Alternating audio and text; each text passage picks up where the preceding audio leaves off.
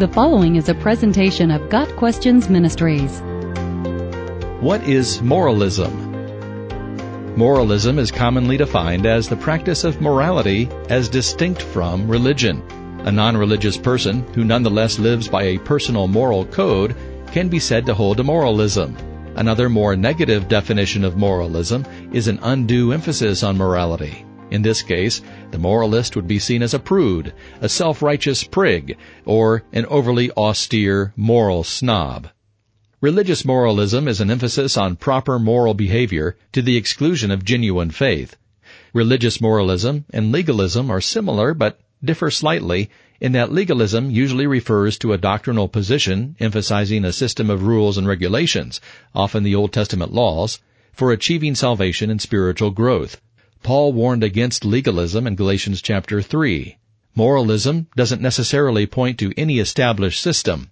The moralist is free to concoct his own set of rules and regulations, usually ones he has no trouble keeping, enabling him to feel good about adhering to them.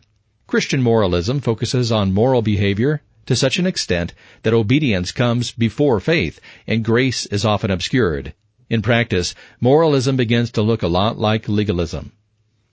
Christian moralists tend to reduce the Bible to a manual for moral behavior, often centering on such passages as the Sermon on the Mount and the Ten Commandments. The moralist relies on his moral actions. If he prays, goes to church, and helps his community, then he's good with God.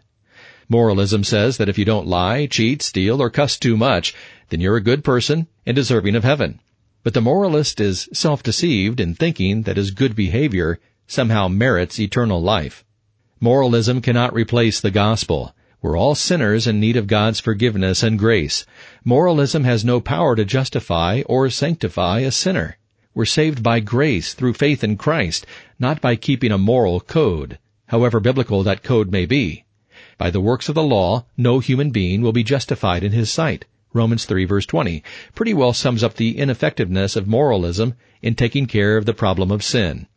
The moralist may receive the accolades of men who appreciate his good behavior, his mantle may be crowded with civic awards, but receiving honor in this world does not guarantee honor in the next. The moralist still needs Jesus. The command to unregenerate sinners is not to be good, but to believe in the Lord Jesus. Acts 16 verse 31. Romans 1 verse 17 destroys the idea that moralism can save us. In the gospel, the righteousness of God is revealed, a righteousness that is by faith from first to last, just as it is written, the righteous will live by faith. External morality can exist apart from the gospel, but that is not true righteousness, which is a product of the gospel. From first to last, God produces righteousness in those who have faith. The Pharisees were moralists. In John chapter 8, they bring a woman to Jesus for having violated the moral code. They were correct in that the woman had sinned, but in their moralism, they could not see grace. God showed them grace in forgiving the woman, and he advised the Pharisees to focus on their own sin and seek forgiveness for themselves. Jesus cut through their moralism by pointing them to the universal human need for forgiveness. Once we are saved by Jesus Christ, we're sanctified, that is, made holy, in a continuous, lifelong process by the power of the indwelling Holy Spirit. We do not make ourselves holy, no matter how stringent our adherence to a set of moral laws.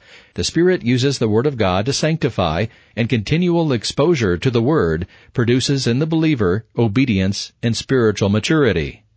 By the Word, we grow in the grace and knowledge of our Lord and Savior Jesus Christ. 2 Peter 3 verse 18. There's no power in moralism to sanctify the heart. The power to cleanse the heart and grow in Christ lies only in the Spirit of God and the Word of God. Are Christians to live morally? Yes, absolutely. Is God concerned with behavior? Yes, certainly. Can a moral life replace a person's need for repentance and faith in Christ? No, it cannot. Moralism is no substitute for the saving gospel of Jesus Christ. Got Questions Ministry seeks to glorify the Lord Jesus Christ by providing biblical answers to today's questions. Online at gotquestions.org.